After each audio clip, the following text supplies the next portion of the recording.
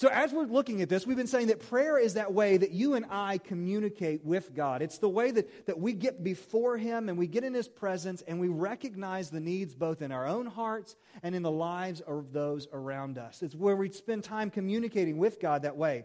Now, as we have been looking through this is now our kind of series within a series. I should have just gone ahead and called it that. In the middle of our Sermon on the Mount series, this is part 4, so that should have been its own series. But as we're in part 4 here, we've been seeing so far that before we ever ask God to do anything in our lives or the lives around us, we need to make sure that we are establishing and remembering who God is.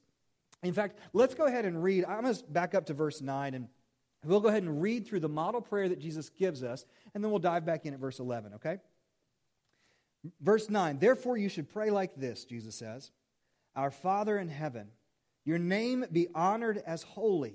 Your kingdom come, your will be done on earth as it is in heaven. Give us today our daily bread, and forgive us our debts as we also have forgiven our debtors. Do not bring us into temptation, but deliver us from the evil one. Now, as we're picking back up this morning, we've been seeing those first 2 verses there, 9 and 10, where it says, Our Father in heaven. We've been looking at who God is. We've been looking at that idea of His kingdom being His rule and His reign over all of creation. And so we're praying that we would act like He's our King, and we're praying that more people would know and acknowledge that He's our King, that we would carry out His will on earth. So as we focus on verse 11 today, it's the shortest one in this section, but it gives us plenty to look at and talk about. He says there in verse 11, Give us today our daily bread. Now, if you walk out of here with nothing else this morning, here's what I want you to catch and to walk away with. A God-honoring prayer is asking God for what I need today. Okay? A God-honoring prayer is asking God for what I need today. Now, maybe a story will help. Do you guys like stories? I was reading a bedtime story to Caleb last night. This is a story about a familiar character. You guys remember the story of Goldilocks, right? You guys remember Goldilocks and the 3 bears? You remember she wandered off into the wood and somehow broke and entered into somebody's house and turned out to be an apex predator. And depending on whose version of the story you listen to, she either got eaten by the bears, depending how badly your parents wanted to scare you and keep you from ever being investigative and curious, or she barely escaped with her life, right? Okay, so let's go with the idea that Goldilocks escaped with her life. Okay, let's go ahead and move that line forward. So if Goldilocks escaped with her life, then we know that one day Goldilocks grew up and she got married and she had a family of her own. But one thing that Goldilocks never learned to do was Goldilocks never learned to cook. By the way, stay with me. We are going somewhere.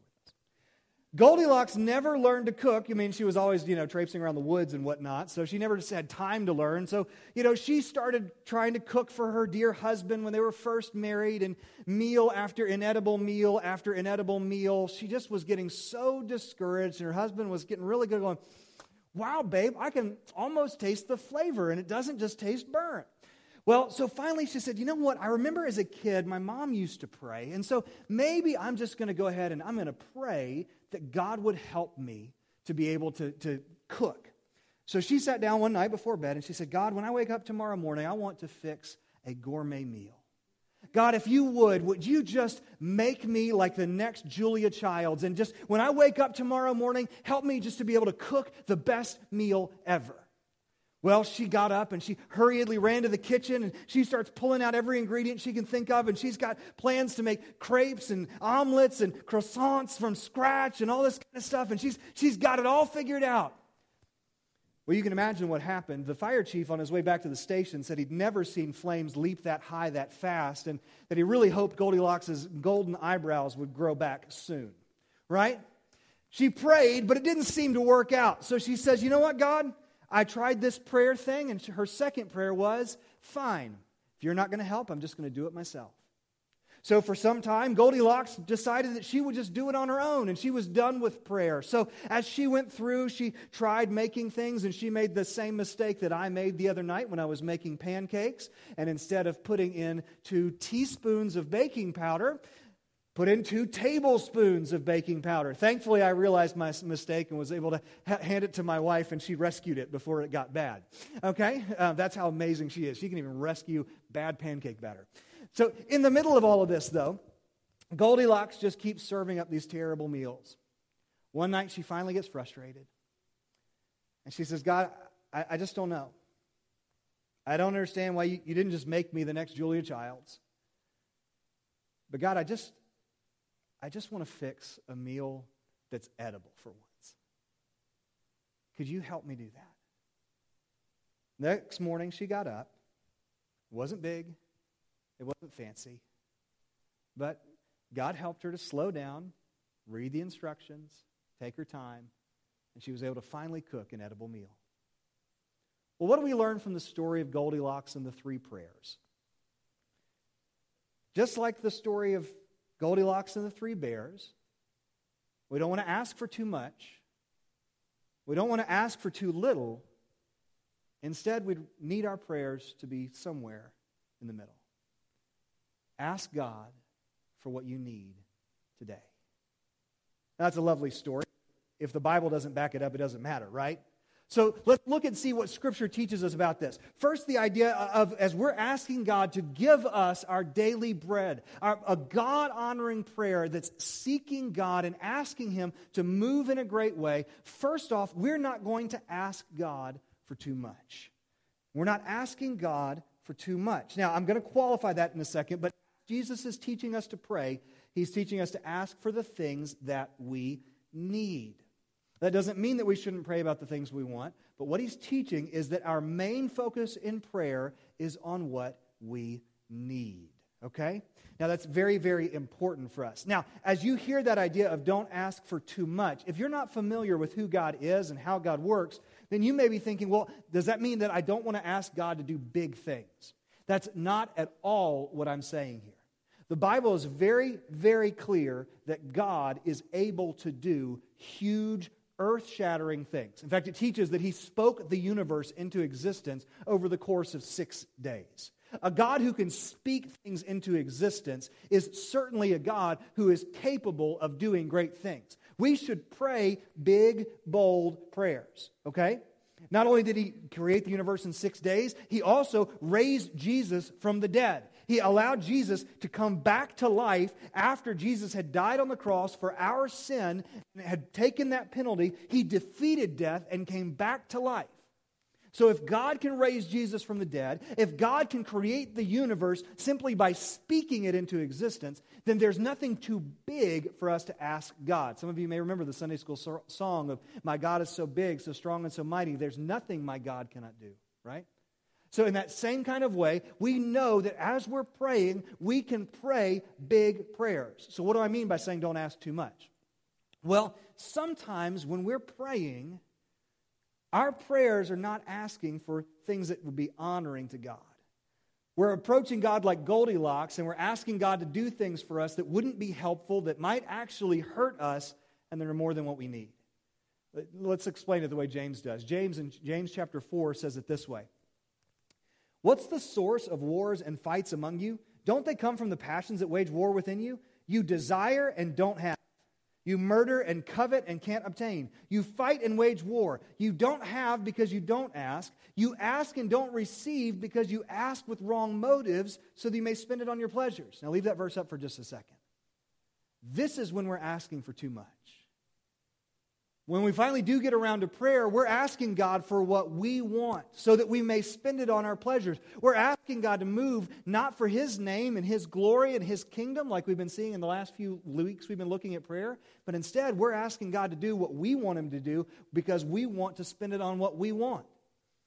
It's not because God isn't powerful enough or able to meet all our needs at once. He literally spoke the universe into existence. He could right now, like God could do this where if you left church today, you could have a key to a storage unit that literally had everything you would need for the remainder of your life. God could do that. However, that's not usually how He works. It's not what's best. Often we're asking for things that we don't need. They don't meet the criteria we looked at last week for our requests. We're not asking for God to expand His kingdom influence. We're not asking in line with what He wants, what He desires, what Scripture teaches us. And so God does not answer those prayers the way that we want Him to. By the way, if you're a parent, you know the answer to this. Is no an answer to a question? Yes, right? That's one of the things that our kids have a hard time with. Sometimes they ask us for something not realizing that the answer to that question may very well be no. So the same is true of prayer. God is answering prayers, but the answer may be no. And you don't like that. But at the same time, sometimes it's because we're asking for too much. Instead of asking for the moon, Jesus models that God-honoring prayer is praying for what we need today, right? Give us today our daily bread. Why? Because, see, asking for daily provision reminds us of our continual dependence on God. When I ask God daily for Him to provide, it reminds me of the fact that I need Him constantly in my life. I could do nothing without Him. Like we sang in the song earlier, it's the breath that God has put inside us that then we sing back to Him in praise. So in that same kind of way, if God is sustaining my life, He's causing my heart to beat. In fact, Colossians 1 says, in Him we live and move and have, that in all things hold together in Christ. Sorry, that was Acts 17 was where I went. But so in Colossians 1, where it talks about the fact that all things hold together in Christ, that means He is literally holding matter together. So instead of saying, God, I'm going to pray that you'll provide everything I need for the week, Jesus teaches us to pray, God, I need this today.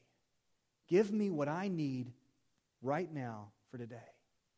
That's something that God's modeled with His people from very early on. If you're familiar with the time when God took His people out of slavery in Egypt and they wandered in the desert for 40 years, if you'll remember, God made it where there was this special substance that came out of heaven. It was kind of like a bread-like thing that was, when the dew was there in the morning, there was this bread kind of stuff on the ground.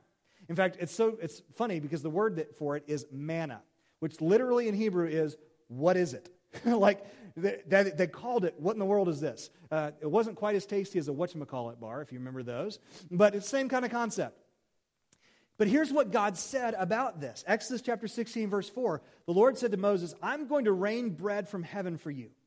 The people are going to go out each day and gather enough for that day. This way I'll test them to see whether or not they'll follow my instructions. Boy, isn't that interesting? God said, go out every day and pick up what you need for that day. By the way, if you picked up more than what you need, it got maggots in it. Yummy. But you know when it didn't? God had commanded them not to do work on the Sabbath. So on Friday morning when they came out, they would pick enough for 2 days, and it would stay fresh until Sunday morning when they got up. Isn't that interesting? God was teaching them this lesson, that they were to daily be dependent on Him. See, we are daily dependent on Him, whether we acknowledge it or not. As He provided daily to test them, He's doing the same for us. Jesus affirms that every day we need to ask God for what we need that day. So here's the question for you to think about. Could it be that the reason that God is not responding to your prayer the way that you want Him to do is because maybe you're trying to be like Goldilocks and you're praying for too much? You're trying to pray for the end of the thing, not realizing that God's got a whole process He wants to bring you through to get you to that point. Is it possible that you don't need to back down your prayer because God's not big enough or God's not good enough, but maybe it's because you're not looking at things from God's timeline, and so instead you need to back up and instead of just praying for the end product, say, God, shape me today. God, guide me today. God, give me strength for today. I remember listening to a pastor who has a large ministry and speaks at all kinds of conferences and things, and he went through a very difficult season in his family, and there was a lot going on that was painful, and he was exhausted, and he said, I would sit in the car before I walked into church on Sunday morning and say, God, I don't have it, and I just need you to do it one more time. He would just ask God to move because I just can't anymore. By the way, some of you, this is where you need to really focus in because you're fighting a battle that's not going to be over soon. I'd love to think that somehow magically, mysteriously, the virus is going to disappear in November, but I don't really think that's going to happen. I'd love for there to be a vaccine and for everybody to be able to come back to church and be happy and healthy and us be able to take up the masking tape and not have to wear masks. And I'd love for that to be the case. But guys, it doesn't seem like it's going to happen. Even if it did, there's still going to be economic challenges. There's still going to be election stuff to deal with. There's going to be all kinds of things that's going to take some time. So maybe during this season, the best we can pray is, God, we want your will to be done long term, but that means it has to be done today too. So God, shape me today. God, strengthen me today. Don't ask for too much. Ask for today. Because a God-honoring prayer is praying for God to sustain you with what you need today. In this, though, one of the things you need to seal and settle and just nail down and stake down in your heart, no matter how you feel, is that the truth of Scripture is God has promised that He will meet all of your needs. Now, my kids can tell you, actually, I think even Emma said it this morning, I don't want it, I need it. There's a difference, isn't there? God has not promised that He'll give us everything we want, but He has promised He'll meet all our needs. Sean, I don't believe you. Okay, well, here's a couple verses to back that up. Romans chapter 8, verse 32. He did not spare His own Son, but gave Him up for us all. How will He not also with Him grant us everything? If God was willing to go to such great lengths that He would put His own Son on the cross to die for you, what more could you ask that God wouldn't be willing to do? If He's already given us Jesus, then why would we think that He's not going to give me the strength that I need through today? Why do I think that He's not going to sustain me through this or give me wisdom for this challenge? Or why would I doubt that? He gave me His own Son. He's forever proven that He cares. He's ever proven that He's able. What's it matter? Okay, here's another one. Philippians chapter 4, verse 19. And my God will supply all your needs according to His riches in glory in Christ Jesus. How many of you remember the cartoon DuckTales? Okay? You remember the opening sequence of that? The good one, not the new one. The new one's really weird. The old ones are the ones that you need to go back and watch. Scrooge McDuck diving through his big vault that was like a swimming pool full of gold coins. You guys remember that? That's the picture in my head here. When he sits here and says, my God will supply all your needs according to His riches in glory in Christ Jesus, God's not like, oh man, I got to scrape off the bottom of the pot to give Sean what I need. I'm kind of down to the dregs and I don't have much left for him. No, He's Scrooge McDuck, swimming in all the riches and all the glory of all the universe, and He said that He will meet all of your needs according to His riches and glory in Christ Jesus. God's promised to provide what you need, not everything you want. Here's what makes God so, so good. He would be good if that's where He stopped. But what makes God so incredible is that often, not only does He give us what we need, He even gives us what we want. Not every time, because sometimes our wants are wrong. Our wanter gets stuck open, and we want all kinds of things that God knows isn't best. But there are times when God gives us what we want. My family and I had the privilege of going down to Gatlinburg for vacation earlier this year. And I was going back through my bank statement, which tells you how exciting life is, right? I was going back through my bank statement, looking at transactions. And as I was looking at the transactions, I saw a few of the times when I had been able to buy something that one of my kids wanted. Wasn't something they needed, but just a little stuffed animal or something like that. It made me so happy to be able to do that for them. I'm really not a great dad a lot of times. But can you imagine the joy that our Heavenly Father, who Jesus taught us back earlier in chapter 6, already knows what we need before we even ask Him? Can you imagine the joy that He has in giving us not just what we need, but in what we want? He goes far beyond what we need. If you're here today and your pantry is stocked, or you could order takeout on the way home today, you have more than you need.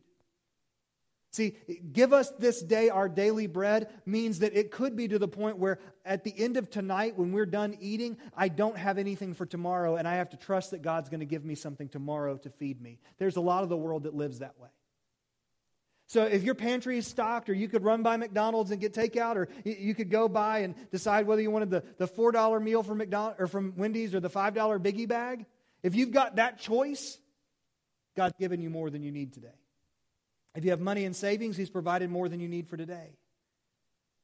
Are you thankful for that, or is there still that discontent that says it's not enough?